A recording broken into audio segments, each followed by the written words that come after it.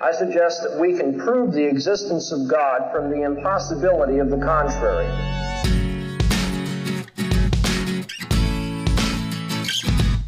As Christians, we do not give up our intellect.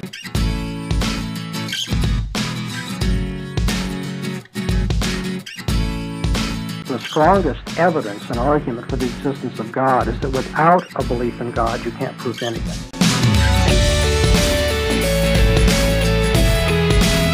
How can the law be material? That's the question I'm going to ask you. I would say no.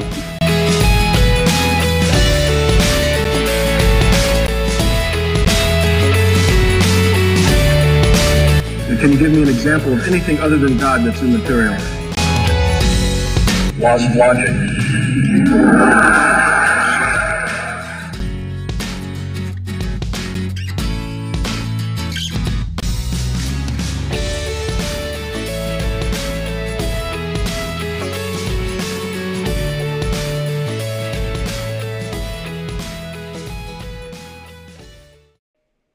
Welcome to the Revealed Apologetics Podcast. I'm your host, Elias Ayala, and here at Revealed Apologetics, our goal is to equip believers to defend the Christian faith, and we want to equip you to do it in a way that is honoring to God and faithful to Scripture. So sit back, relax, get your thinking caps on, and let's dive into our topic for today.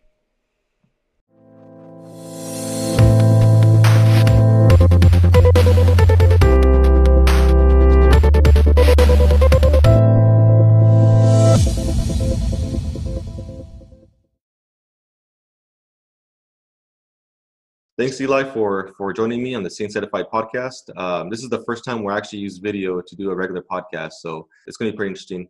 But for those of you who don't know, Eli, he's an apologist, and really he's someone that's worked with guys like Matt Slick and others. And I'll let him introduce himself. But I was actually very encouraged to when I first saw a video of Eli.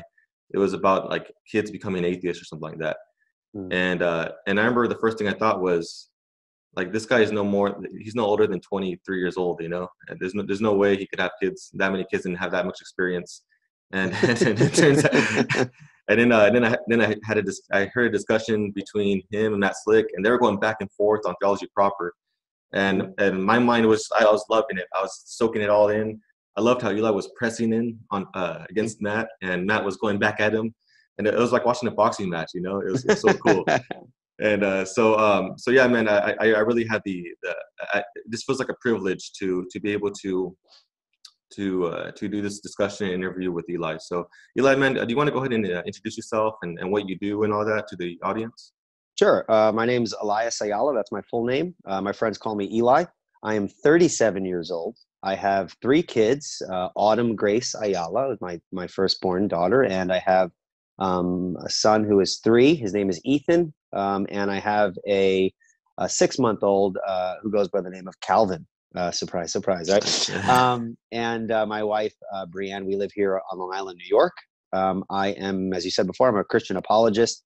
I started a ministry called Revealed Apologetics to promote presuppositional apologetics as a methodology and just apologetics and theology in general.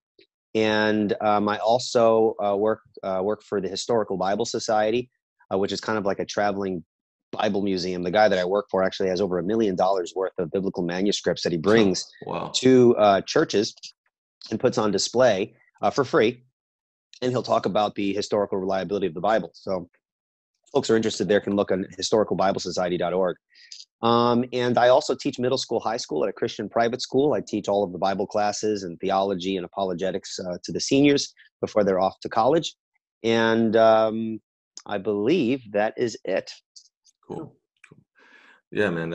Obviously, you do a lot, man. And I don't know how you can manage all that, in your schedule. It's crazy, but it's. Well, I actually started waking up. I know this might sound crazy, but it's not as crazy as it seems. I have to be at work at 8 o'clock, and I live maybe like 45 minutes away from work or whatever. So I've actually been beginning to wake up at 4:40 in the morning, 4:45. Have my cup of coffee. The hardest part is rolling out of bed, but once I'm up, I'm good. And I have that nice solid, from 5 o'clock to like 6:45 of just reading and studying or listening. I'll go for a morning walk still while it's dark out, listening to podcasts, debates, and stuff like that. So I found doing that has helped me fit kind of like this block of time where I could have a continuous, uninterrupted time of reflection, prayer, reading the Bible, or whatever. So nice, man. We make it work. Yeah, man. I tried that. Actually, I was trying that this year, and it's a struggle for me because I'm actually I stay up late usually. You know, I don't sleep very well at night. I live off like maybe 3 to 4 hours of sleep, but the mornings are rough for me, man. I'm still trying though, so hopefully I could do that. Yeah. No worries. Okay, so just kind of give everyone a heads up. The reason why I want to interview Eli and have a discussion with them is because so normally what usually happens is that when someone gives like an introduction to I don't know, like an advanced doctrine or teaching, it's usually like two experts going at it, and the two experts typically assume what the beginners might want to know, and a lot of times it still goes over our head, you know. So this whole idea of Molinism, right? Like I love listening to you and Tyler talk, man. It's like I learned so much, but then I have so many questions afterwards. I'm like, I wish it didn't end.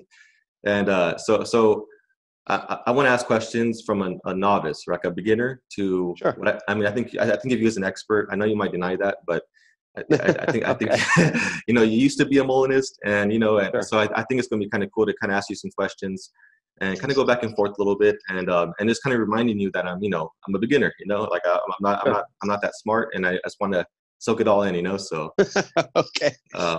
So yeah, you know, and everyone, please subscribe to his podcast. I've been learning so much from Eli.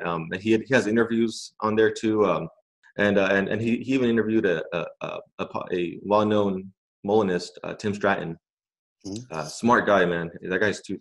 I don't want to spar with him physically or mentally because. Yeah. So anyway, so yeah, man, you went from a Calvinist to Molinist, and then Molinist to Calvinist at some point in your life, and that's something that I want to really explore, you know, and also too, you know, you're Reformed, you hold to the doctrines of grace, and you're covenantal, and I want to explore how that has helped you in your apologetic ministry, you know, and also too, man, I think something that you know already. That's been shared over and over again, I think, and even in the comments, I read the comment section sometimes in your debates, and one thing that people actually say about you is that, you know, they respect you because, for one, you're clear, you're articulate, you could communicate truth, and at the same time, you do it in a way that's gentle and respectful, you know, and that's something I really wish I could see more Christian apologists take on, you know, that Christian character. So hopefully those things we can cover today, you know, and I'm hoping those can be a benefit to everyone. So. Yeah. All right. Cool, man. So, all right. So let me go ahead and bring this up, man. So Molinism. Now, if let's just say a new Christian, right? New Christian, born again Christian, did not grow up in church, and this Christian happens to be in middle school, and they ask you, "What's a Molinist?" How would you answer that? Yeah, I just want to preface with the reality that we need to be very careful that not all concepts are able to be boiled down in an 8th grade level. So there is going to have to be some laying down of some foundations for the person to understand certain concepts. So, for example, if I were to mention the word omniscience, the idea that God knows all things, well, to a person who just became a Christian, they might not know what that word means. So there's going to have to be some laying down of like a foundation to talk a little bit about those things. So Molinism is a complicated perspective, but I think there are easy ways to define it. And so if I were to just explain what Molinism is a view of God's omniscience, a view of God's knowledge, okay? And it was developed by a counter-reformer, Louis de Molina, who I think he was born 1535 to 1600. And he was considered a counter-reformer. He was part of the Society of the Jesuits. And so again, if I was talking to an 8th grader, I would have to give context. What is a counter-reformation, the Reformation? So there's going to have to be a foundation there. But basically, Louis de Molina came up with a view of God's omniscience to counter the very strong sense of divine sovereignty that was being promoted by the Protestant reformers. And so Molina didn't just derive this view out of just a bare interpreting of the scriptures. He developed it in response to the reformers. That doesn't make it wrong or anything like that. It just to give you the context out of which this particular view kind of grew out of.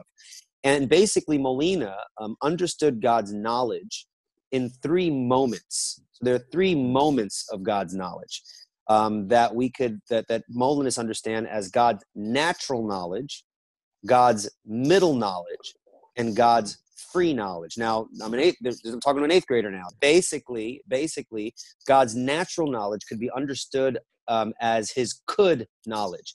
God knows anything that could happen. He knows all possibilities. Okay. God's middle knowledge would be God's would knowledge. God knows everything that would happen if certain things were to obtain. And then God's free knowledge is God's will knowledge. It's his knowledge of what will in fact happen. That's a nice breakdown, bro. I really appreciate that. Okay. And that was basically, I had trouble understanding Molinism until I read, maybe I have it here on my shelf somewhere. Up here. Yeah. This book by Dr. Kenneth Keathley, who's a professor at Southeastern Theological Seminary in Wake Forest, North Carolina.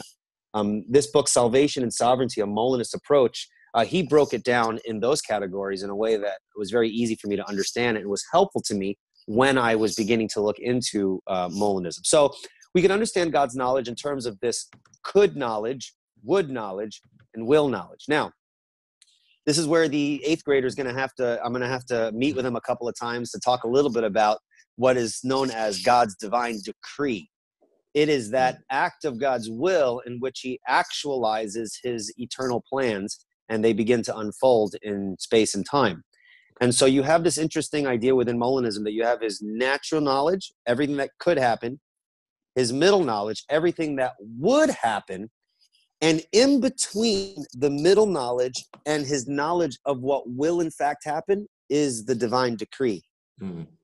So when God chooses out of the worlds that he desires and decrees, then everything in that world will in fact occur and cannot fail to occur, right?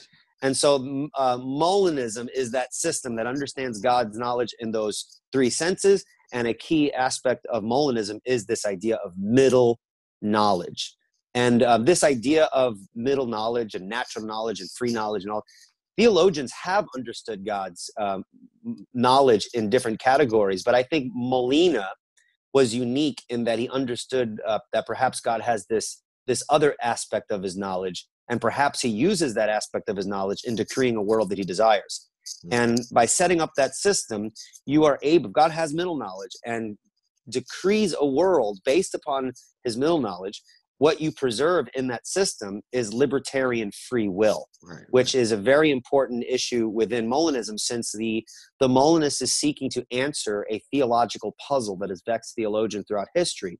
And that is, how does one reconcile this idea of a meticulous divine sovereignty and control that God has, and this idea of human freedom and responsibility? The Bible teaches both. And so how do we fit that together? And this has been kind of the puzzle. A lot of people are like, well, how do we put this together? Maybe it's this way. Maybe it's that way. Maybe we can't know. The Molinist makes the attempt of providing an explanation as to how that might work. And many Molinist philosophers, and now it's becoming much more popular, many people in general are seeing that perhaps this is a helpful way of framing, or understanding rather, that important theological question. And one more point.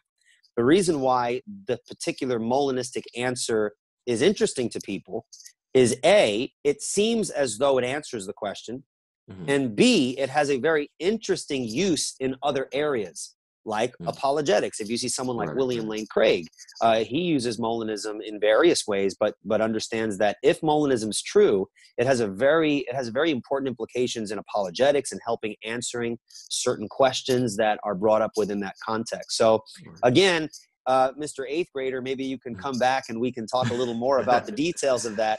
And then that's how I would understand it. I'm sure there are Molinists who might, explain it more simply or whatever, but that's how I would say it, and I would define my terms along the way with the 8th graders. So.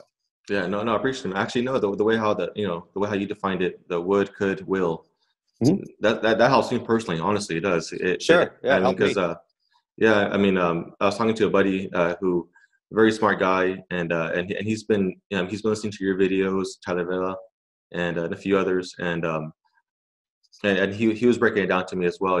Just kind of how you were doing, like a little like timeline almost, and I think that's very, very helpful, bro.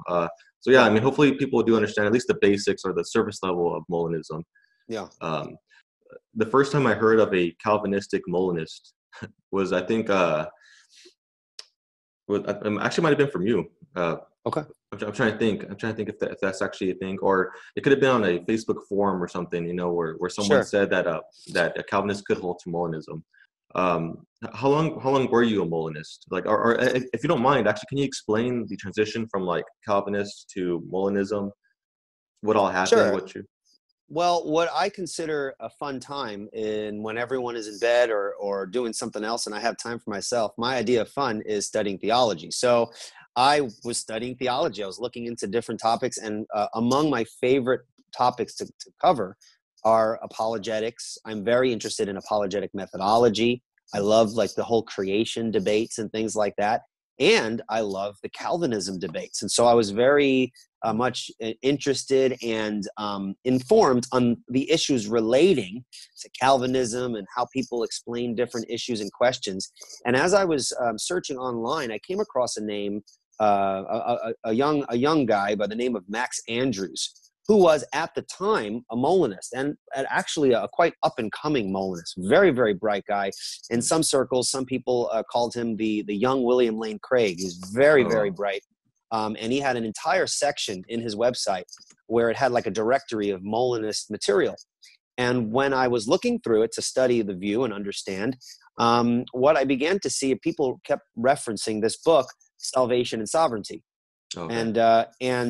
And when I began to look up the book, what I found was what people found so helpful about this book is it's not just a book on Molinism, but it actually sets Molinism side by side with Calvinism.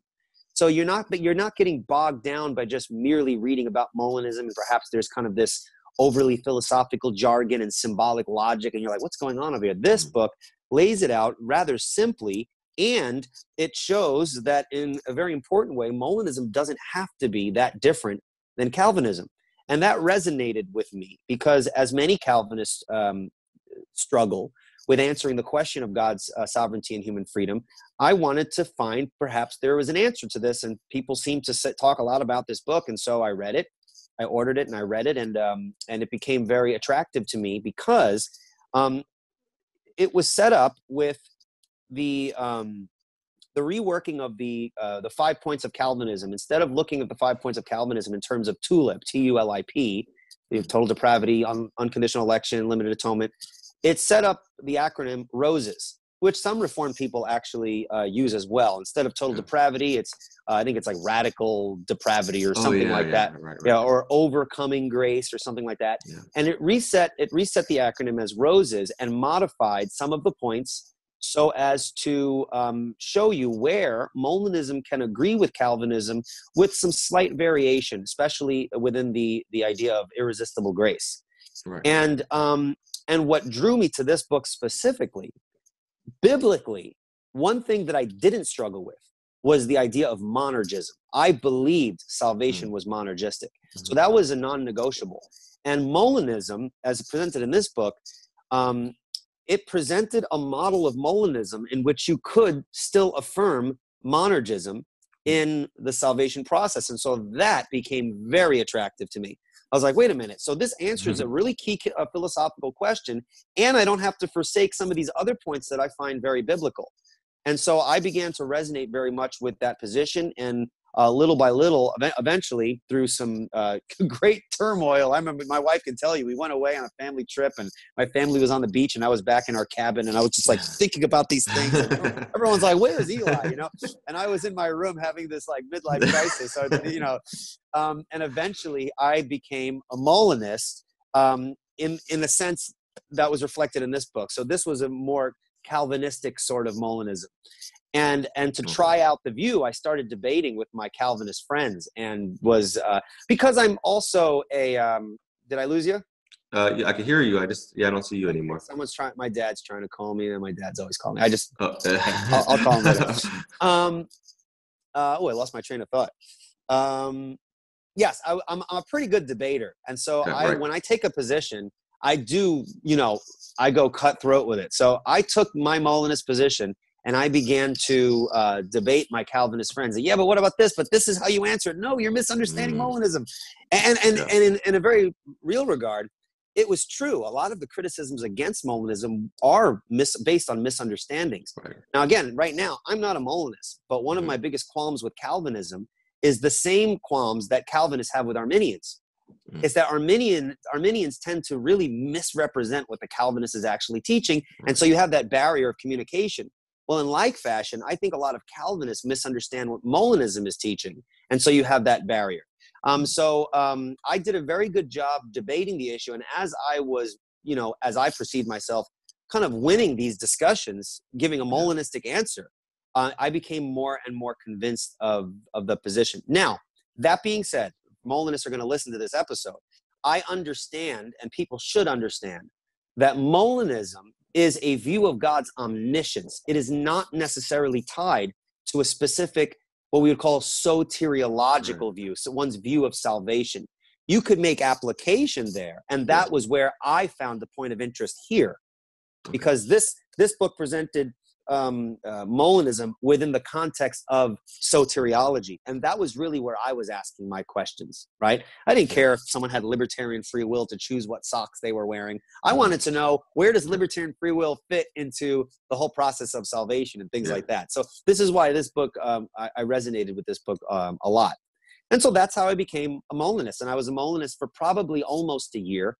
I did have some back and forths with Tim Stratton over at Free Thinking Ministries. We kind of had some text conversations in which I was getting such a good grasp on Molinism that I was making points where Tim was like, hey, that was actually a really good point.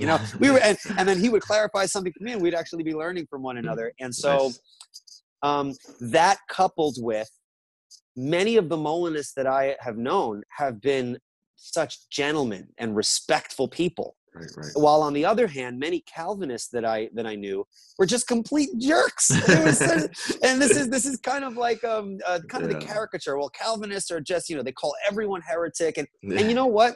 Sadly, that's very true in a lot of quarters within the church. And so, the temptation was to go full throttle Molinism, not because I thought it was probably true, but it would have been easy to kind of fall on that side because Molinists just seem to be so much more nicer than those Calvinists. Right. But I tried my best to not be jaded by that, because I know regardless if someone's a jerk or not, the reality is the position true? And not all Calvinists are jerks. And even Leighton Flowers would admit that, right? Yeah, right. So I began to really resonate with that view, and I held to it for about a year. And then it was later on where I began to kind of doubt the Molinistic scheme, not the Molinistic scheme broadly, but rather the Molinistic scheme as I came to it here, as it applied to salvation. I began to doubt that what Dr. Keithley was suggesting was a monergistic view that can be married to Molinism. I did not later come to agree that what he presents here as monergism was in fact monergism. I started asking questions. He came up with this view called the ambulatory model, in which the whole salvation process is likened to someone who wakes up and finds themselves on a stretcher, being taken to the hospital. Now they're being brought to the point of salvation, if you will. And so, if you don't do anything, you just stay on the stretcher, then you're brought successfully to the hospital and hence saved. And so look, salvation is monergistic. The only thing you can do is decide to get off the stretcher. And so if you get off the stretcher, then it's your fault. You're responsible because you failed to stay on the stretcher. You see what I'm saying? Yeah. And so they would say, look, responsibility when you sin, that's your responsibility. And if you don't do anything, then you're saved. That's monergism. See how it works together? And for a while, that did make a lot of sense to me. until I began to think that the analogy began to break down for me in the sense that, does the Bible liken the salvation process to a person who wakes up on a stretcher? Right? I mean, I began to read scripture after scripture. Well, wait a minute. We're not just waking up and finding ourselves on a stretcher. We're at enmity with God. We hate God. Once we find out we're being taken to the hospital by God, I want to get off, and so verses where it speaks of the natural man unable to do that which is pleasing to God, I ask myself, is the decision to stay on the stretcher prior to regeneration, is the decision to stay on the stretcher a good, passive decision? Well, it is. Yeah. And so I saw myself as, well, prior to regeneration, I'm an enemy of God. I don't want to be on the stretcher. And so why does one person decide to stay on the stretcher and another person doesn't decide to stay on the stretcher? Yeah. You get into all those other issues. I know there could be more played out there, but it was there that the monergistic structure of at least how Keathley presented it began to fall apart for me, and then for me to kind of back up and look at everything all over again. Now, again, I understand Molinists are going to say, well, Molinism is not a soteriological view, and Keathley's view of Molinism is not the only view. I understand that. But this is part of my journey. This was what my mind was going through and caused me to kind of reevaluate some things. Yeah. Good, man. Good. And like you said earlier about Molinists being gentlemen and kind and all that. So, I stepped away from the YouTube apologetic game for a while. I remember 8 years ago, I was really heavy in it, and there was a lot of Calvinistic apologists online. And I remember there were excellent videos, and then I kind of stepped away from that for a while. And recently, last year, I got back into it and just trying to launch my YouTube channel as well. And I came across some new, I mean like 2 years old, maybe 3, some YouTube channels, right? They're apologetic YouTube channels. And at times they sounded like, I thought they were presuppositionalists, like Eric Hernandez, for example. I heard him, I was like, that guy's a presup. I know he is, and then one time I heard them talking about Reformed theology, right? And they all disagreed. There was like 5 of them, and they all disagreed with it. But they were so kind about it, like, oh, we still love our brothers, our Calvinistic brothers, right. They offer a lot of good stuff. I listened to Tim Keller, I listened to this, and they started giving us props, I do appreciate the Molinists in that respect. They are respectful. The ones I came across online, excellent. Even Dr. Craig, for example, when he was talking about how he used Calvinists as an example with Hitchens. You remember that? When he debated Hitchens and he actually used Calvinists. Right. Well, in a later interview on a podcast I was listening to, he was like, no, the reason why I use Calvinists because I actually believe that my Calvinist brothers could take that, but really it wasn't like that at all.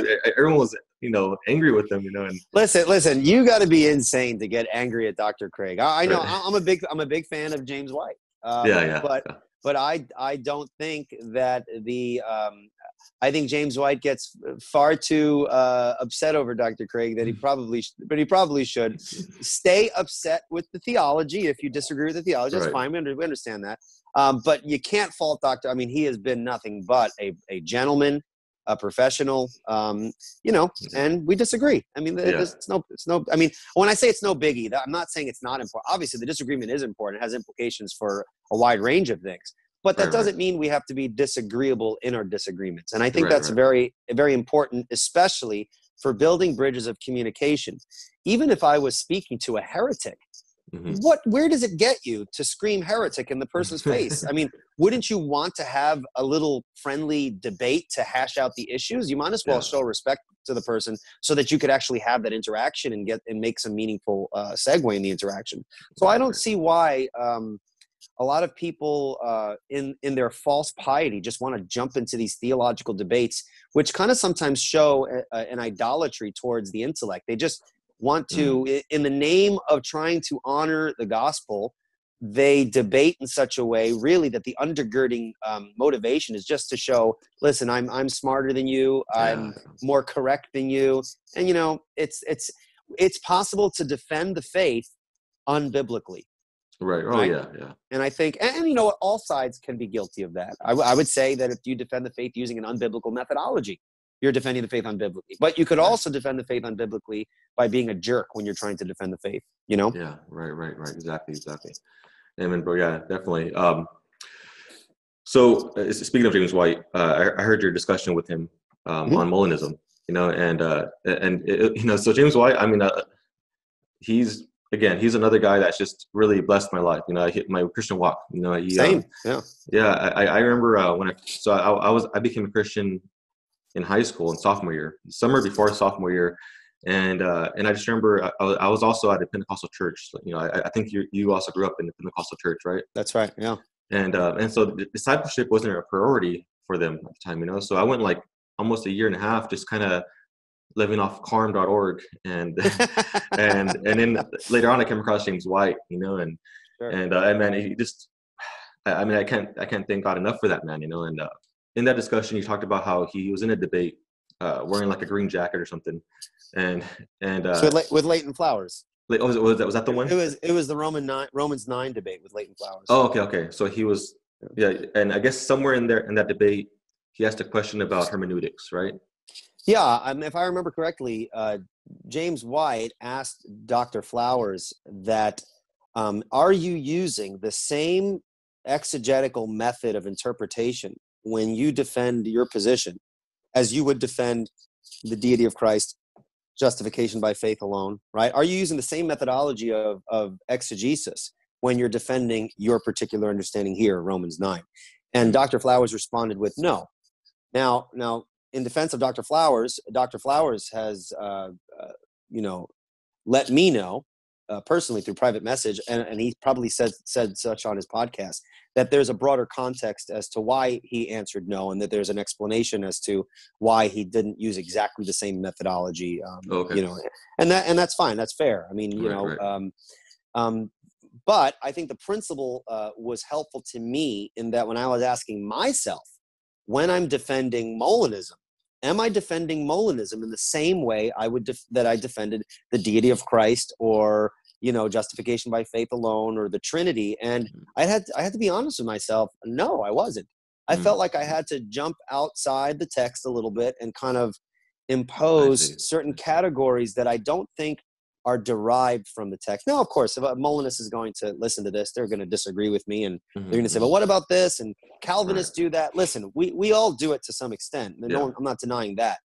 It just seems to me that when I put Calvinism and Molinism side by side, as I've been exposed to both, it seems as though Calvinism is very much reliant upon the exegesis of the text. Even when I wasn't a Calvinist and I wasn't a Molinist, even when as like a Pentecostal, Arminian, right. That still resonated with me.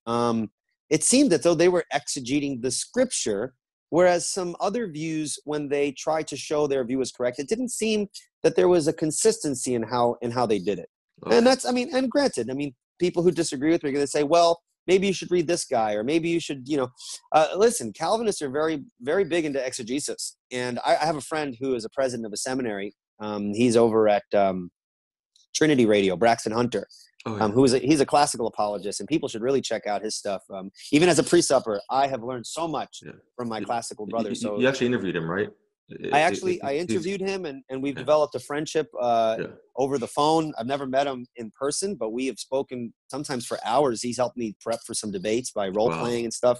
So he's been very, very helpful. And I remember when we were talking about Calvinism and his seminary, he says, well, we teach from systematic theologies that are written by Calvinists. And I'm like, oh, really? And he goes, yeah, it's the Calvinists write all the books. they write all the systematic theology books.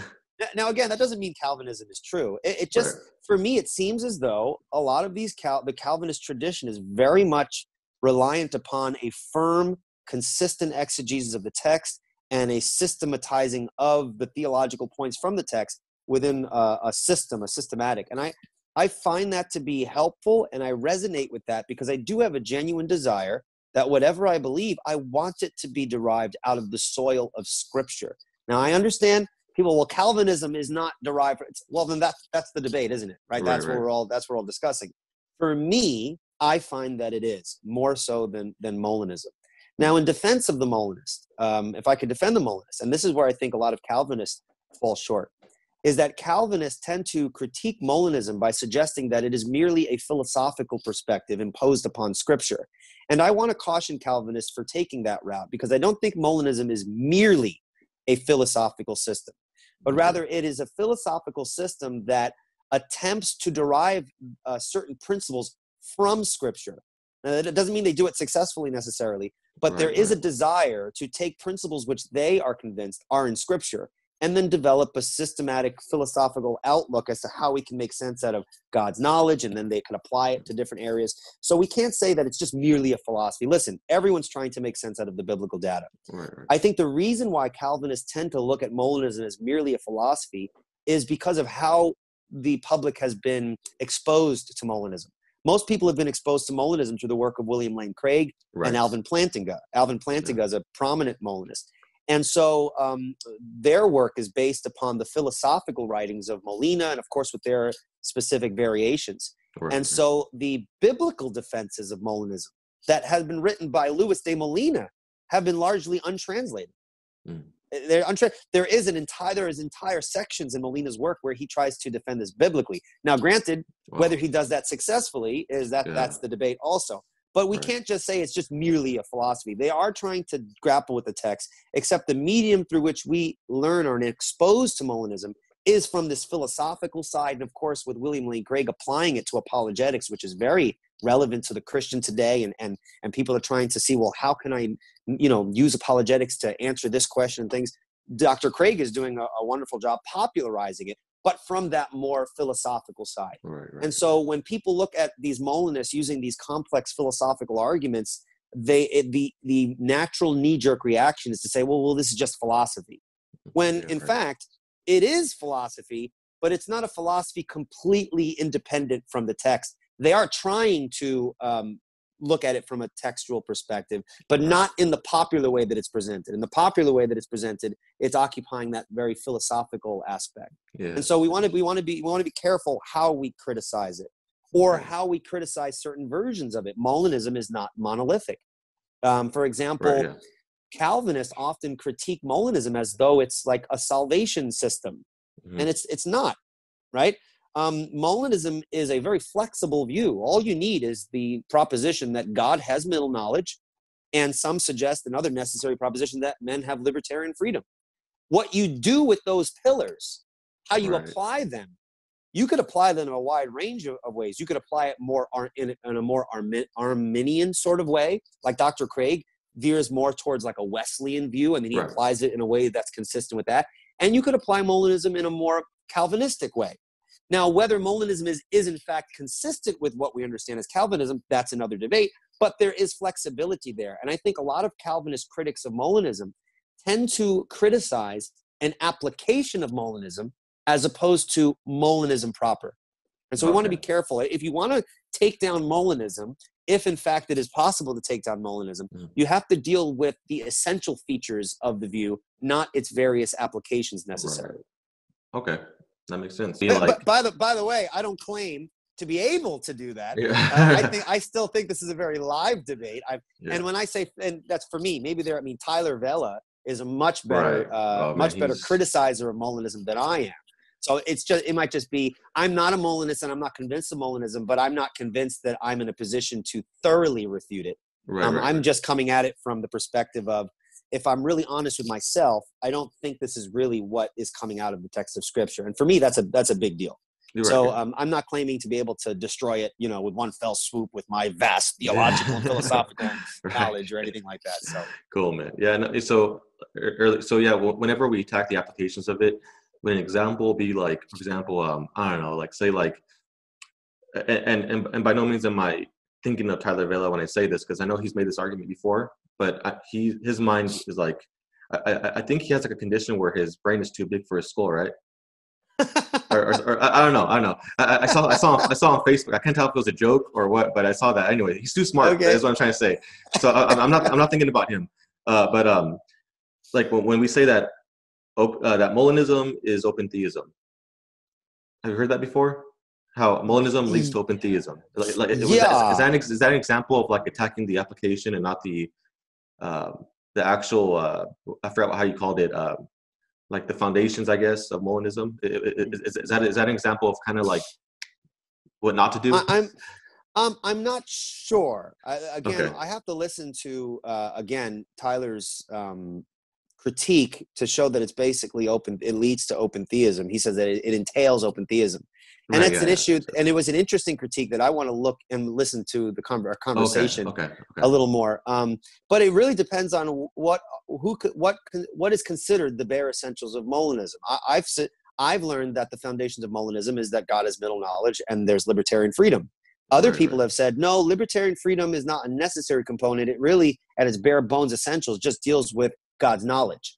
Really? And so some people say the foundation is, does he have middle knowledge? And then other people say the foundation is, God has middle knowledge and there's libertarian freedom. So it depends who you ask. Okay. And there's a debate to be had there. Does God have that sort of knowledge? And that's a question. And it's a difficult, very philosophically in the weeds sort of debate. And so it can be difficult to navigate those waters. Yeah. But at the same time, we're not dealing with a simple question. I think in our disagreements, we need to be much more gracious towards one another. And I don't mean that in a superficial, let's all hold hands and be nice to each other and not care about the differences. But I think we need to be very patient with one another because this topic is very complicated. The terminology is very nuanced. And there's sometimes equivocation between different groups as we're explaining and unfolding the perspective out. I think that we need to really do a better job at listening to what the other person is saying. Because in reality, in many cases, these sorts of debates, you'll find that there's a lot more in common than there are differences. Now, granted, those differences might be very important, but it's helpful to know where we do agree, so that would help the lines of communication to further the conversation. Right. Yeah, amen, bro. Yeah, no, that's great, man. That's great. I do want to get into critiquing Molinism. Again, I can't critique it. I don't know much about it, but I do want to pick your brain a little bit more on why you're not a Molinist, and then we can get into the whole idea of being Reformed, Calvinistic, and presuppositionalist. You know, when you were a Molinist, did you hold? Were you still holding to the 5 points of Calvinism still, or were you still kind of unsure about maybe irresistible grace or something? Or I think irresistible grace was a big one. Irresistible grace was one of the points of the acronym that in this book, Kenneth Keathley, he thought that we had to rework. So we couldn't take it in the Calvinistic sense and be consistent at that point, at least as I understood it. Now, there are some people who are arguing now that Molinism is in fact consistent with a 5-point Calvinism, and that's an area that I have not studied in great depth. I know someone like Dr. Kirk McGregor from McPherson College, brilliant Molinist, probably the best Molinist that I've learned from has been Dr. Kirk McGregor. And I'm sure Tim Stratton has equal, if not greater, respect for Dr. McGregor. The guy is quite brilliant, and I think he's a very good defender of the Molinist position. But whether it is in fact consistent with 5-point Calvinism, it's not. If you ask Tyler Vela, right. He doesn't think so, and I'm inclined to agree with him. However, at this point in my knowledge base, I don't think I'm in a position to say with confidence that I'm sure that it's not consistent in any way. I don't know all of the necessary connections, and there are some points of ambiguity that I'd have to tease out a little more through my own study. So I don't think necessarily it's automatically, no, it's not consistent. I would be something I'd have to, like my discussion with Tyler, that's something I have to listen to a couple of times to make sure I'm understanding what he's saying, to see the necessary connection. So. Okay. All right. Cool. Yeah. Well, it makes me feel better that you have to listen to your own interviews more than once because. I listen to all my podcasts. I listen to over and over again. I'm the same way, man. I have to. You probably get like at least 100 of your downloads from me alone. So. Especially that conversation I had with Chris Bolt on presuppositional apologetics. That was one of my favorite discussions I've had. A lot of those questions that I asked him were based upon questions that people had asked me in my really good kind of back and forth conversation. So that one I felt was really helpful. And obviously that's not related to Molinism, but yeah. In other words, all that to say, I do re-listen to some of my episodes. Yeah. Oh, it makes me feel a little better then. So, because I can't get it the first time, bro. It's a lot. So, but speaking of that though, I mean, like, because again, it could be my ignorance, and it, I'm okay with that because I still want to learn. But I have a hard time even thinking how libertarian free will is compatible with total depravity, for example. Again, I've heard libertarian free will being defined as contrary choice. Where any choice you make, you can make the opposite of that. I've heard it defined like that before. I've heard it defined. I know Trim Shine has a definition, and he even uses like atheistic or secular definitions of libertarian free will. But when it comes down to it, I still have trouble like connecting the two. How can someone who holds to total depravity, right, and then also hold to libertarian free will and Molinism? Can you unpack that for me a little bit? Yeah, it's difficult because it depends on which type of Molinism you're holding to, and there are different areas that are related to that. But first, if people don't know what total depravity is a view that flows out of the Christian concept of original sin. Okay, original sin doesn't mean the first sin that was ever committed, right? Rather, it refers to the results of the first sin, namely that all of Adam's progeny or descendants are born with the stain or inclination of sin. So we're born with a sin nature. Some people would summarize it as something like, we're not sinners because we sin because we are sinners. Right. We are positioned in Adam, and so we are sinners by nature. And so man's natural inclination is geared toward sin. Now, so you have this idea of total depravity, this idea that flows out of original sin, namely that we are touched by sin in every aspect of our being, our minds, our wills, whatever. And so because of that, what is entailed by total depravity is what is called total inability. Okay. And total inability is wrapped up in the concept that given our fallen nature, we are unable to do that which is spiritually good. We cannot do that which is pleasing to God. And that's wrapped up in various scriptures. You see Romans 8:7, Romans 3:10 through 12, and various other places that we cannot do that which is pleasing to God. Okay. In order to do that which is pleasing to God, we need to be born of the Spirit, given taken out the heart of stone and given the heart of flesh and things like that. So when we're talking about libertarian freedom, you have to be very careful because there are some people who make a differentiation between libertarian freedom as it pertains to salvation issues and libertarian freedom as it pertains to, say, everyday non-moral actions like choosing red socks over blue socks. Yeah. And so it really is going to depend who you ask in regards to whether they see those things fit together, how they work it out. Okay. The real issue is not asking the question, are they consistent? I think the thing for me is asking, is it biblical to apply that sort of freedom to the area of salvation? Okay. You see what I'm saying? Yeah. I'm actually okay with exploring with someone. Well, maybe we have libertarian freedom in some other sense. Now, I'm not sure if that is necessarily connected to the whole salvation issue. I mean, that's another area that I'd be willing to kind of explore with someone. Yeah. But really what's important to me is the freedom in regards to salvation, because I think the Bible does clearly speak about inability and things like that.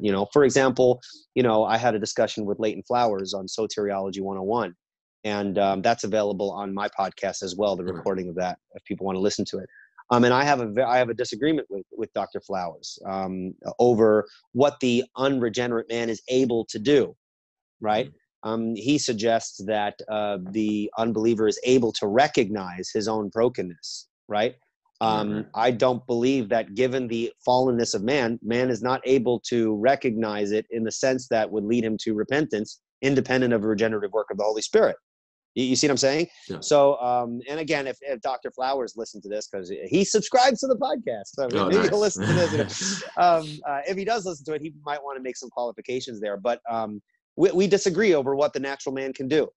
And so if you're going to posit some form of libertarian freedom within the salvation process, and that kind of is tied into what you think the natural man can do independent of regeneration, however you work that out, then I think there's going to be a clear inconsistency, since I think the Bible addresses specifically the nature of freedom in regards to one's ability to do that which is pleasing to God, or lack of ability to do that which is pleasing to God, if that makes sense. No, yeah, it makes sense, man. Yeah. And really quick, man. So I thought I had it on my notes here. I don't though.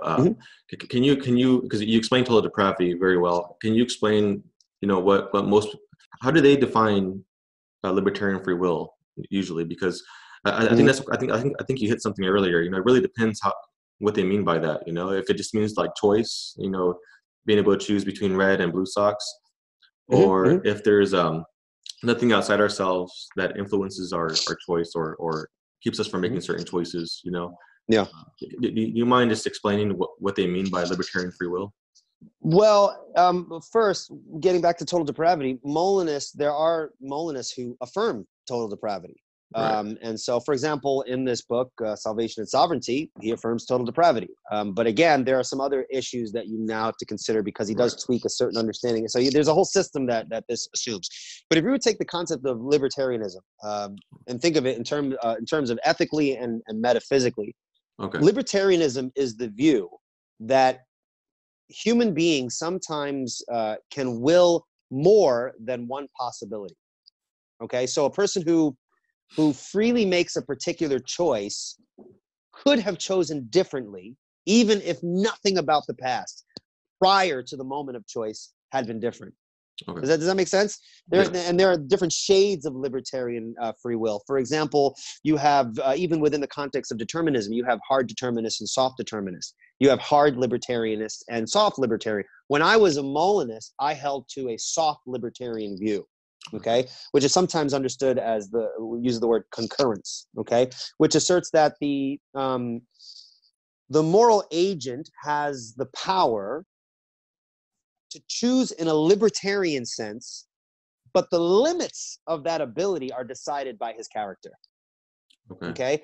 And in other words, because this can be confusing, because it sounds a lot like the Calvinist view of compatibilism, right? That we choose things that are consistent with our character, with our nature. But on soft libertarianism, they think that a person's choice determines the set of choices available. So there are multiple actions that are consistent with the person's nature that they are libertarianly free to choose between. Okay. Does that make sense? Yeah. In other words, on the Calvinist view, the man chooses that which is consistent with his nature. But the soft libertarian view says that there are multiple things that are consistent with his nature in which he is libertarianly free to choose between. Yeah. Okay? I get it. Yeah.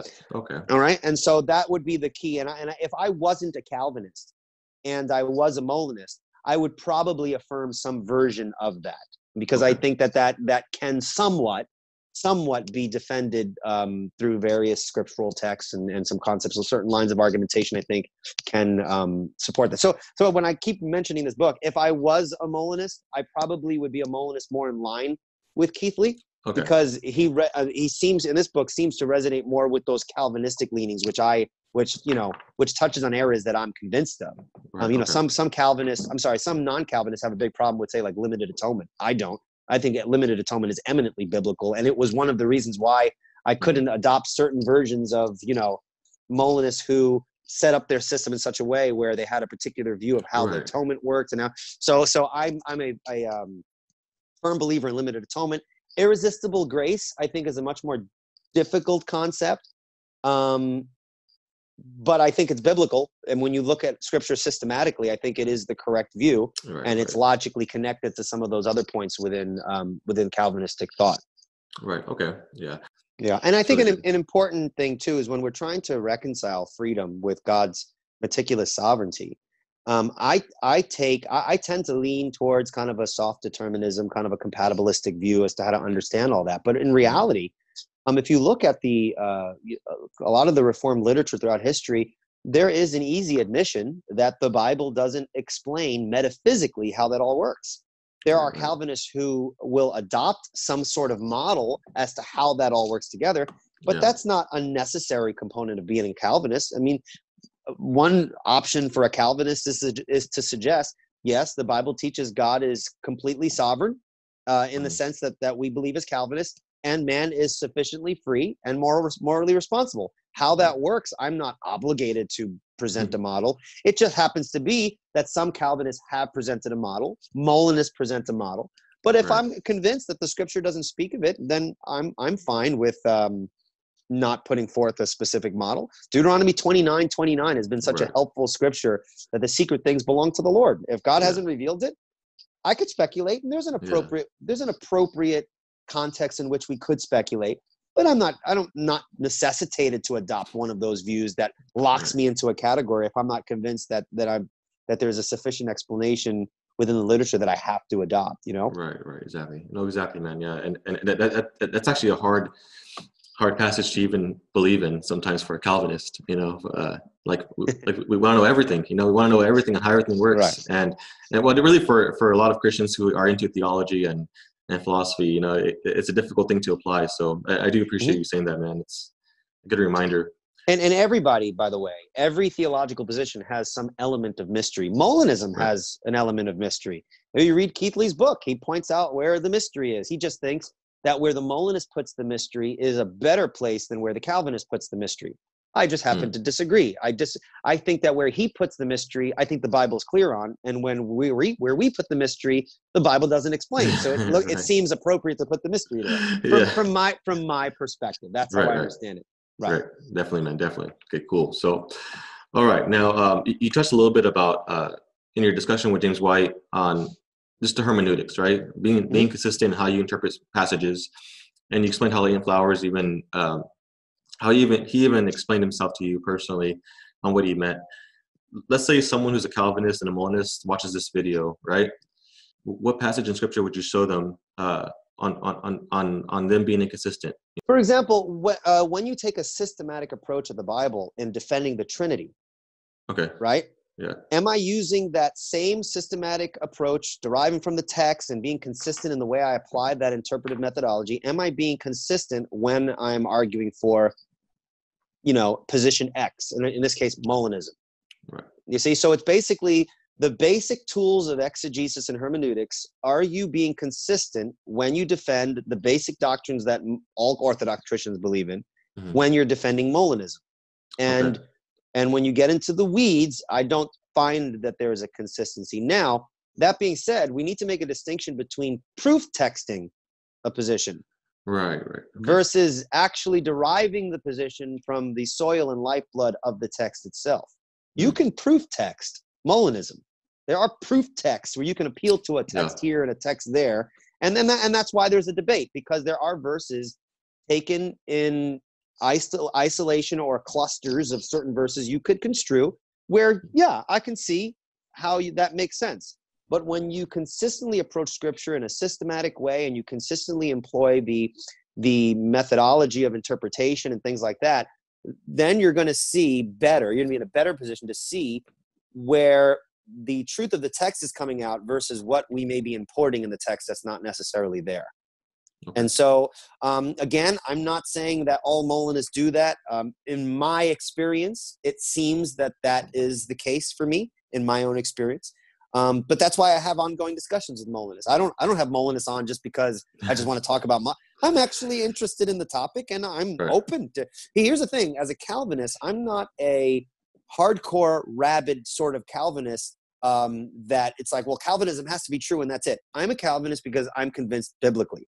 But if I'm going to hold to the semper reformanda concept of the Reformation always reforming, then that's going to have to involve my willingness to reform my views if it has been demonstrated that my views are unbiblical.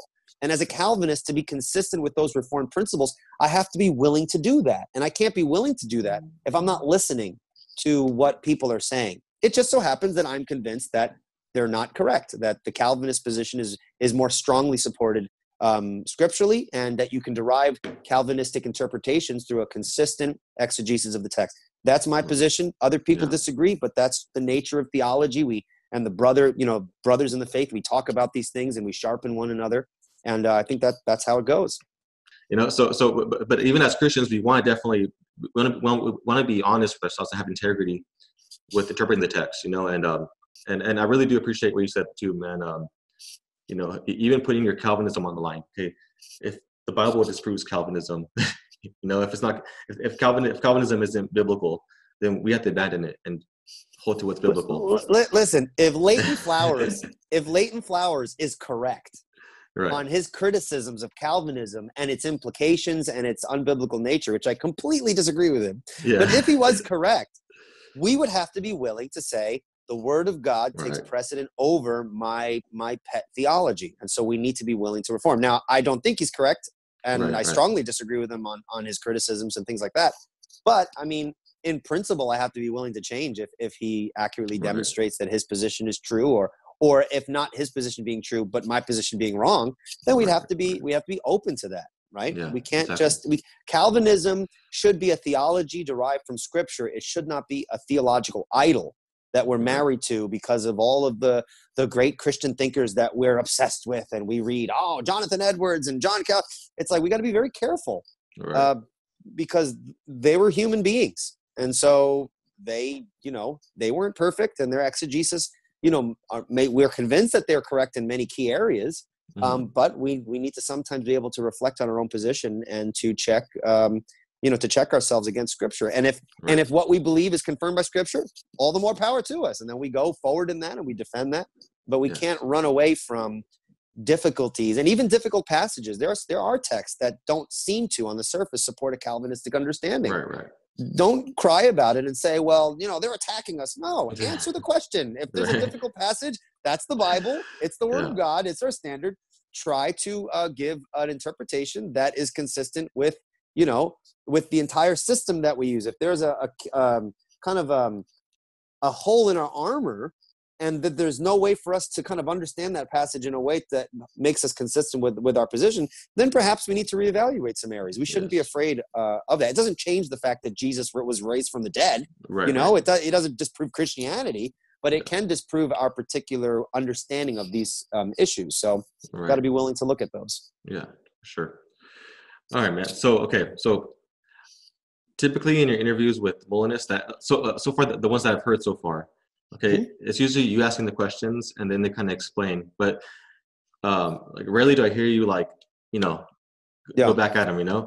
So I kind of want to give you an opportunity a little bit. If you had a couple arguments against the Molinist brother or sister, I don't know if you want to attack the libertarian free will or the middle knowledge. I mean, I'm not sure where you'll go, but do you have arguments that you typically like to use that?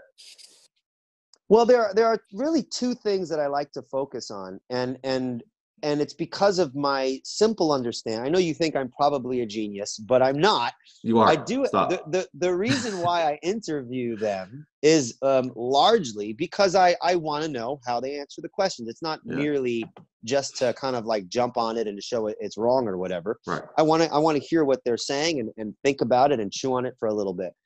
But in my disagreements with Molinists that I actually do interact with, which is not as much as people might think. A lot of it is just information gathering and trying to think about the system. But I always want to bring the issue back to the Scriptures. Where in the Scriptures does it teach that God has the sort of middle knowledge that you're suggesting? So, for example, if we were to understand Molinism in terms of how it's understood in God having three logical moments: his natural knowledge, his knowledge of everything that could happen, his middle knowledge, everything that would happen, his divine decree, and then his free knowledge, everything that will happen.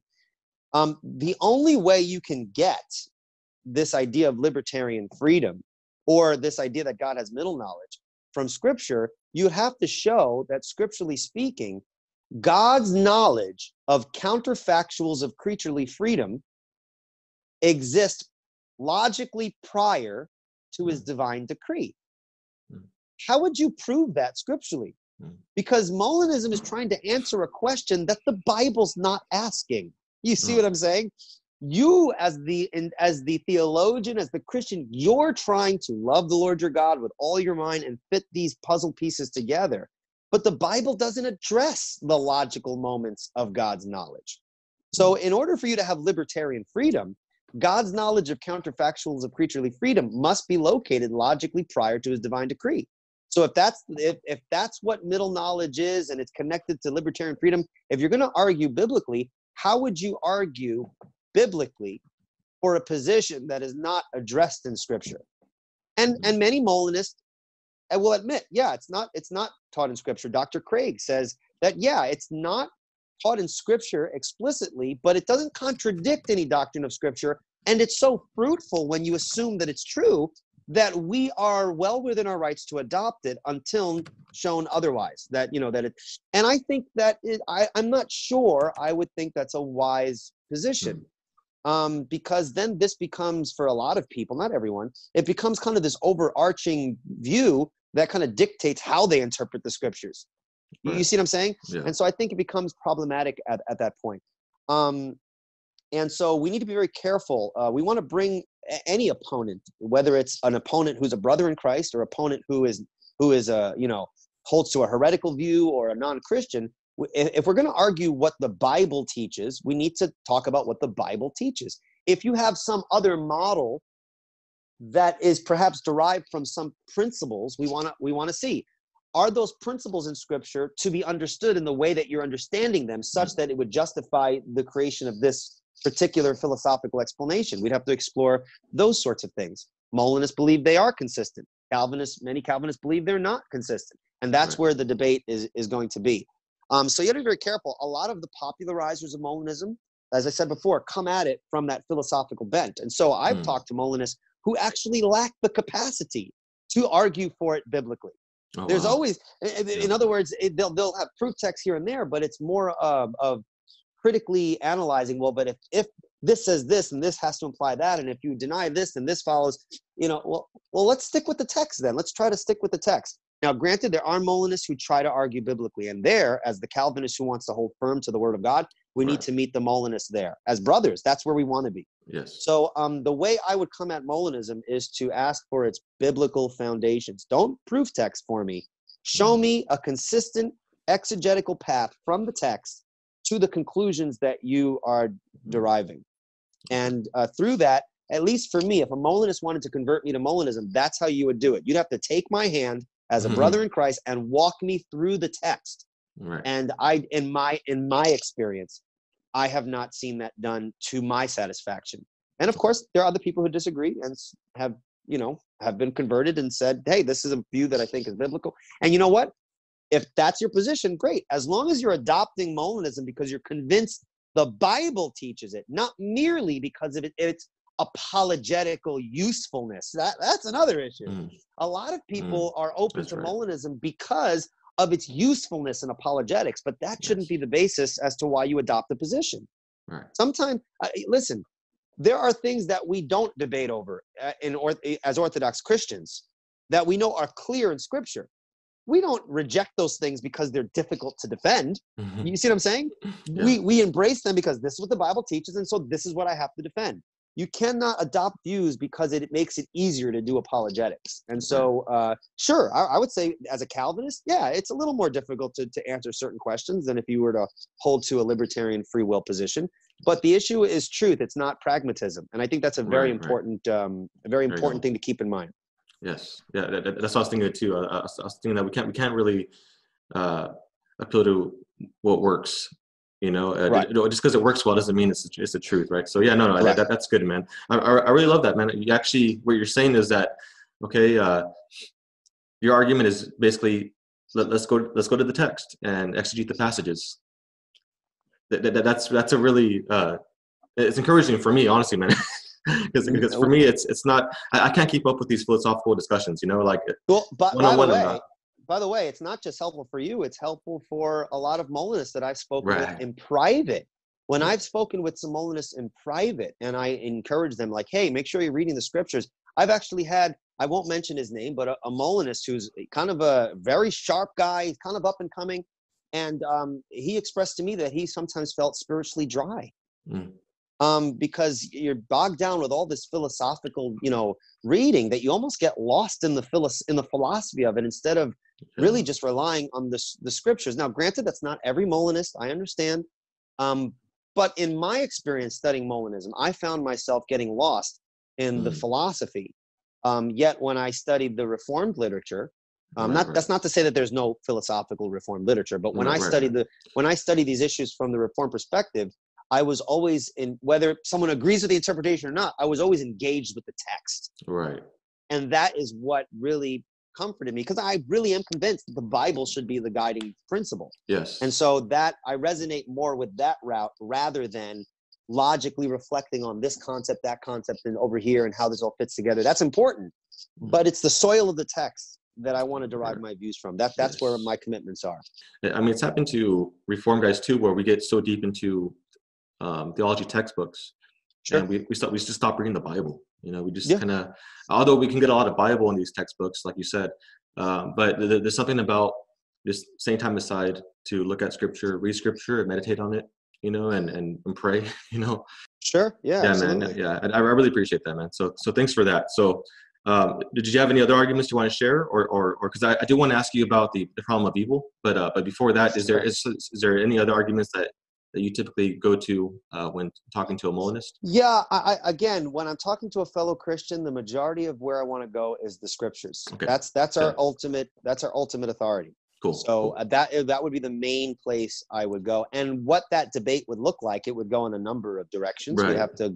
So there's not just one. You know, there's not this is one way. This is how you refute Molinism, and it's really just going to the text and approaching the text systematically, seeing what all of the Bible has to say on these related issues, and coming to conclusions that are based upon a consistent exegetical approach to the text of Scripture. Perfect. Yeah. A lot of people like Molinism because it seems to provide an answer for the problem of evil. You know, but you know, there's some things that a Molinist will say. I've heard their answers before. And what they typically do, because I think the Reformed Calvinistic answer to the problem of evil, it answers it logically and probably not emotionally, right? But also scripturally. You know, we have the Scripture to back it up, and it's consistent. Sure. You know? So, do you think that the Molinist answer falls short? Well, if you're talking about, say, something like the free will defense or something like that, if you assume the tenets of Molinism to be true, as far as I can tell, sure, you can provide an adequate answer to the problem of evil. But again, as we just said before, I'm concerned with whether it's true, not its practical usefulness. Right. You know, I could answer any sort of objection if I assume certain set of presuppositions, right? You know what I'm saying? So I'm not sure where it falls apart, except for the fact that I'm not convinced it's true biblically, and so a Christian shouldn't argue in that fashion in when they're defending the when they're preventing a theodicy or something like that. You know what I'm saying? Right. So but when I say I think they shouldn't, that doesn't mean that they shouldn't. If you're convinced that that's the perspective, then go for it. You know what I'm saying? Right. There's a Calvinist philosopher. His name is Guillaume Bignon. He's a French dude. He wrote a very, very awesome book. I think it's called Blaming God, Excusing Sinners. And he deals with this whole issue of free will and sovereignty from a Calvinistic perspective. And he provides a very powerful philosophical case for compatibilism and things like that. And he even suggests when someone brings up the problem of evil, sometimes he'll use the free will defense. He doesn't hold to it in the sense that, yes, this is, but he grants perhaps it is true, and that is an option for a Christian. And so there doesn't have to be this hard line of like, absolutely not. Yeah, I think there's some merit in using it in certain contexts. Okay. So I don't think it necessarily falls apart in its apologetic use. Where I think it falls apart, and I loose quotes, right? If in fact it does fall apart, is if it assumes unbiblical presuppositions as it relates to the nature of the will and God's sovereignty and how evil fits into all that. If it's not backed by biblical presuppositions, who cares if it works in a discussion? You shouldn't be using it if there's a contradiction with our source material, which should be the Scripture and the philosophy that is derived out of the text of Scripture. Yeah, definitely, man. Yeah, because I guess when it comes down to it, when I heard James White debate Silverman, right? Wait, Silverman, right? That's his last name. Yep. The atheist. David Silverman. Yeah. He and when he was answering that argument, he appealed to God's decree and sovereignty, and David was left speechless. He was like, "Okay, so," and then he turned it around on him. He had no response to that at all. Sure. And then you compare that with Frank Turek's, response. You know what I mean? And so again, like just my opinion, I think it becomes kind of difficult on a practical level just evangelizing, Mhm. answering that kind of question. Everyone asks that question, man. I mean, like when I go to the marketplace or the parks or even at the workplace. So if God is so good, why does He allow this baby to have cancer? And I always appreciate the Reformed perspective on that. Because Mhm. so I think it's important to recognize too that you said that there are sometimes intellectually satisfying answers, but not emotional answers. right, yeah, Like the response to some. I don't think any response to the problem of evil provides an emotionally satisfying answer. yeah, just not. But we want to highlight the fact that in apologetics and evangelism, I want to get across to the person that the issue is not emotional; it's truth. Yes, we could sympathize with the unbeliever, Yeah. say, you know what, that's a great point. I can see how this can be difficult, but really, as much as it's difficult for us to swallow, our emotions, which are warranted, we're warranted in feeling these emotions when we talk about evil. Our emotions don't get at truth. And so Right. even if we're uncomfortable, and I could be on the side of the unbeliever, I'm uncomfortable with it. Yes, that's right. But here's the case. If it's true, then we have hope. You can kind of Yes. go from there. So I don't think we should be looking for answers to give to the unbeliever merely to satisfy them. Because in reality, the gospel, even if it wasn't the problem of evil, and we're just bringing up the gospel, well, the gospel is offensive. It's telling people you're a sinner and you're under God's judgment unless you repent. Like, how do you say that in a way that's emotionally satisfying to someone's pride? Our job is to promote truth and do so with, as 1 Peter 3:15 says, with gentleness and respect. Right. And that's it. You let the Spirit do the work, and people are going to do with that what they will. Your job is not to make everyone happy. Your job is to proclaim the truth uncompromisingly, but with gentleness and respect. Yeah, amen, bro. Amen, for sure. But just really quickly, before, because we're already at almost towards the end here, and I really want to ask you this question. So again, what I love about you, bro, is that you're intellectually honest, which I think we should all have. We should all be honest with ourselves and really pray to God to enlighten us in this truth. It's definitely something that we should do. But clearly, you're convinced of Reformed theology. You're clearly convinced of the presuppositional approach, the method, and apologetics. Can you just quickly explain? Because I have a lot of people listening to this who probably don't even know what presup is. You know what I mean? Saints Edified isn't really an apologetic ministry. Sure. It's just meant to kind of help Christians along the way. But can you just quickly explain why being Reformed and presup is, well, for one, let's assume that they know it's biblical, so that way you won't have to explain everything, right? But Okay. but why is it helpful for a Christian to hold to these views in evangelism? Well, again, there's the issue. I believe it's true, and so if it's true, we should hold to it. Right. But for practical purposes, I think not only is it true, but it also provides a powerful defense for biblical truths. So, for example, in apologetics, I think a presuppositional method is helpful because it provides a powerful argument, and in my opinion, it's an irrefutable argument. So let me define my terms real quick. So presuppositional apologetics is an apologetic methodology that says that only the Christian worldview provides the rational basis for intelligibility, for knowledge. So it is what we would call a top-down approach to apologetics, not a bottom-up approach. We do not argue up to God. Rather, we argue from God. We start with God as a starting point and argue that if you do not start at this starting point, you couldn't make sense out of anything at all. Now, notice if that is true, notice how powerful that argument is. That's more powerful than a cosmological argument. Right. Whatever begins to exist has a cause. The universe began to exist. Therefore, the universe has a cause. Then you take the universe has a cause to a philosophical reflection of what it means to be a cause, and you derive the classical attributes of God. And then after all that, God exists. Is it the Christian one? No, not yet. We need to go over here to the. Listen, the presuppositional approach takes Christianity as a package deal and argues that unless you assume the world is the way the God of the Bible has revealed it, you couldn't make sense out of anything. And I mean anything, like even the very concept of evidence. When someone's giving me evidence, I say without the Christian worldview, you couldn't even make sense out of the concept of evidence. And of course, we would go beyond making that claim and demonstrate that. But the presuppositional approach is called presuppositional because it is very much concerned with our assumptions. We presuppose the truth of the Christian worldview and argue that without it, you couldn't prove anything else. And in like fashion, the unbeliever has presuppositions that he must assume in order to get his arguments off the ground. And so not only in the presentation of our view, we assume Christianity is the necessary foundation that we try to show it, we also try to point out to what the unbeliever is assuming and show that if what they're assuming about the world is true, the rest of their argumentation wouldn't even make sense. Right. You know, it's like on par with someone who holds the position that we can't know anything for certain. We can't know truth. So his epistemology, if you will, his theory of knowledge says that we couldn't really know anything because we're finite. We can never get outside of ourselves, blah, blah, blah. You know, the philosophical debates there. But if we can't know anything for certain, let's hypothetically grant the truth of that.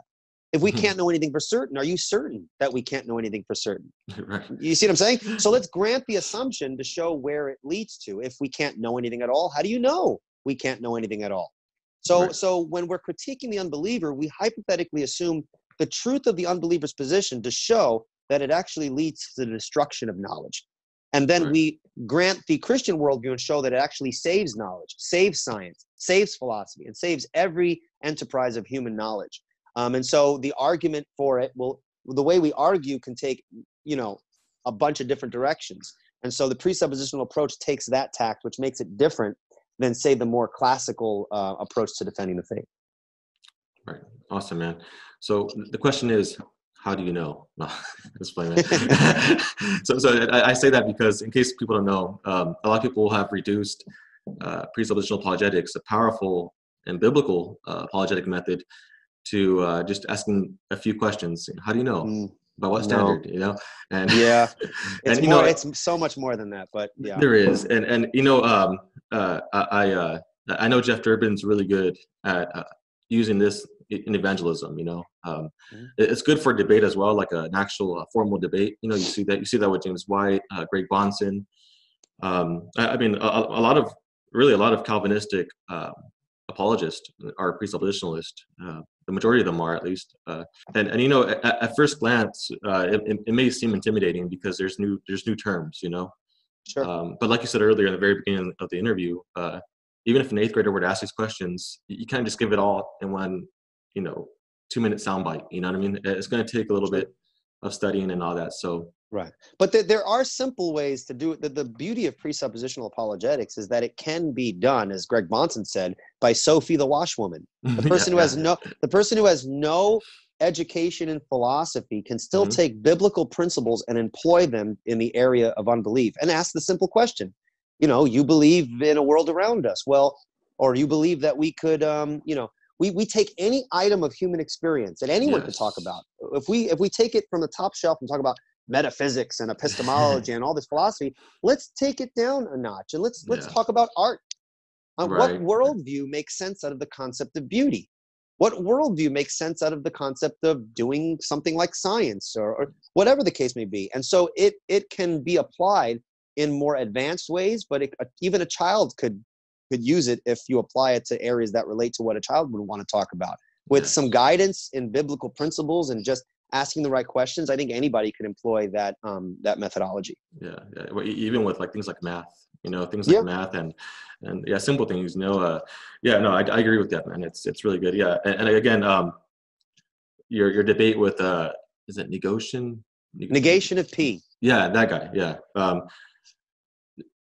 I recommend people to listen to that debate because you do implement this method and it's done very well and clear. That's one thing. I know I've been saying it over and over again, but I really appreciate how quick you are to answer, but how easy it is to understand you. You know, sometimes you know people like to use certain terms and it throws like half the audience off, but because we're on the same side, I'm like, yeah, you know, but that's something I appreciate about your debates and your discussions is that you do explain it in a way that's simple, and it kind of just proves the point, you know, like even on a simple, on the spot level, you can definitely implement this method. So, well, that's helpful because every time I do a debate or something like that, I'm always asking myself, did that make sense? I hope people understood what I was trying to say. So I appreciate that. Yeah, so you know, one thing about that, man, is that at times I like to have my wife listen into some of these discussions and her mind doesn't work. It doesn't like work. Ours. No. I'm just kidding. Hey, you're getting me in trouble here, man. No, her mind doesn't work like the same way how for those of us who love theology and philosophy, at times, her mind just tunes out of that. Like it's hard for her to be interested in that, So last night we were watching the debate between Eric Murphy. I was gonna say Eddie Murphy, Eric Murphy, and Tyler. yeah, and I was showing her some little highlights of Tyler, and because Tyler could be very complicated. He could be very man, he can get really into it. But when he was trying to break it down to Eric, my wife was actually catching on, like she was actually following. Okay. So that's one thing I actually really look for in debates. Because I want my wife to I want her to actually benefit from what I'm listening to. Sure. And that's one thing that we both think is that you're very easy to understand, man. Okay. Yeah. So yeah. Maybe because I'm a teacher too. I guess now I get that natural teacher's cadence when I start going off on. I actually debated Eric Murphy as well. That's on my podcast. I was listening to it. Yeah. And that was. It was good. It was good, man. I don't know much about Eric Murphy. The only two videos I've seen so far was yours and Tyler's, but. Sure. So I definitely appreciate that, man. So okay, again, one thing I definitely have to hit up, bro. I mean, again, you hear it a lot. People compliment you of how respectful you are.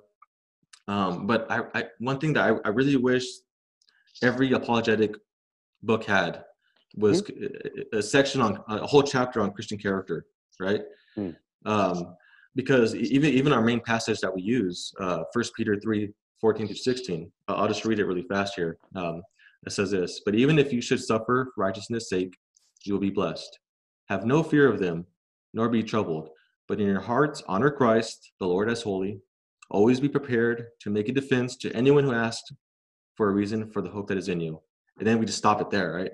But if you keep reading, though, yet do it with gentleness and respect, right? Having a good conscience, so that when you are slandered, those who revile your good behavior in Christ may be put to shame. And man, I mean, like that last half, I remember asked James White a question. He came to California. I can't remember if it was Long Beach or what it was, but it was it was a discussion he had, and I remember the question I asked him was, "What do you do when you feel like you're kind of getting prideful a little bit? You're feeling pride, and you feel like, man, I'm just slaughtering this guy here, but yet that's not what is honoring to God, And I think he thought I was talking about myself, because he kind of rebuked me. He kind of rebuked me a little bit, man. He's like, "There's no room for pride in God's hand," and I was like, "Oh man." Like that. Yeah, I was like, "Oh, wow." There's no room. Yeah, exactly.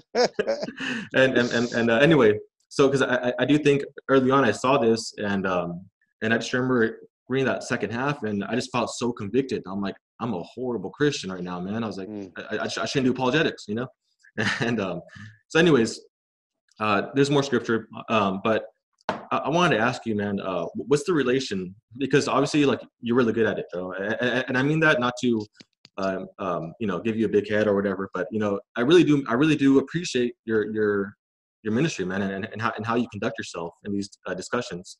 So, what would you say is the relation between the heart and mind when preparing yourself for apologetic ministry or evangelism? Well, it depends what you mean by heart and mind. A lot of people think like the mind deals with the intellect and the heart deals with your emotions or something like that. And that's not necessarily the case biblically. Okay. The heart is often understood as the seat of the will, that intellectual capacity that goes into decision making. It could also refer to the innermost parts of someone's being.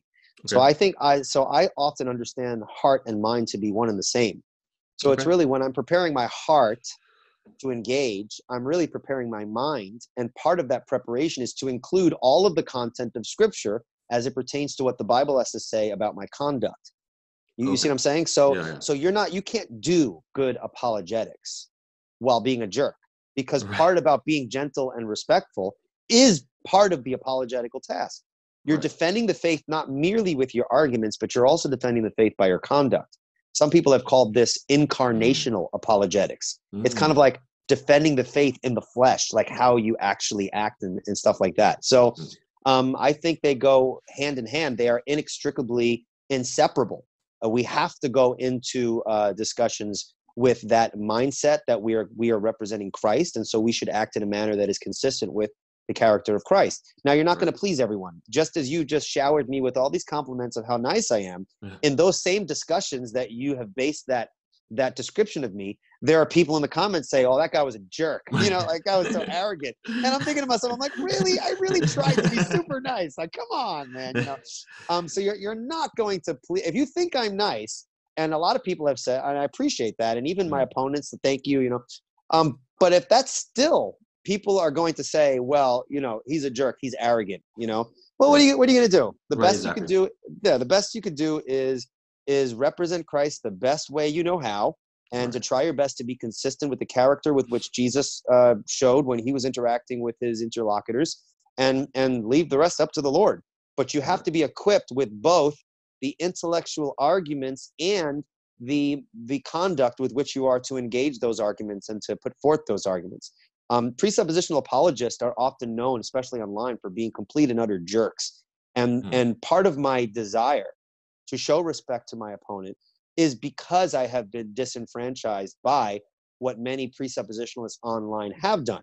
So my motivations are both scriptural and my desire to rectify how presuppositional apologists are often perceived in the public arena.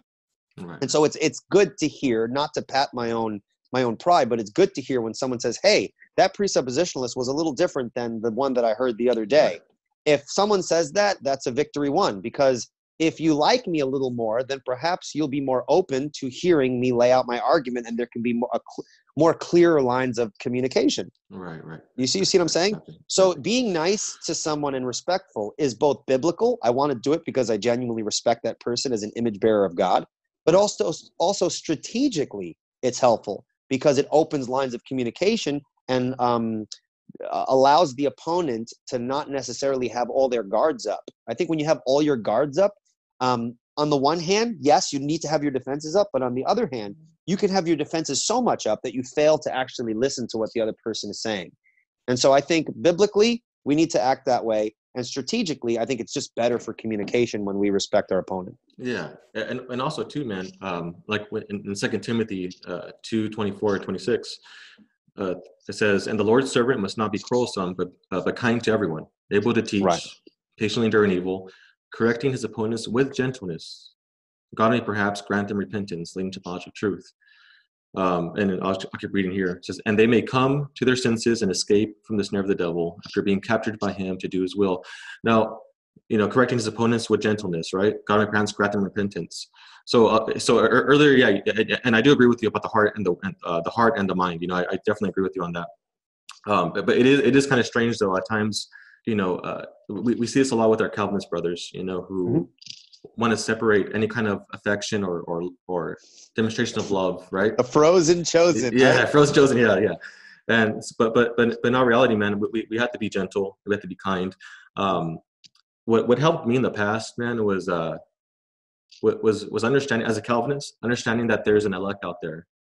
Like I have brothers and sisters out there that are not yet. You know what I mean?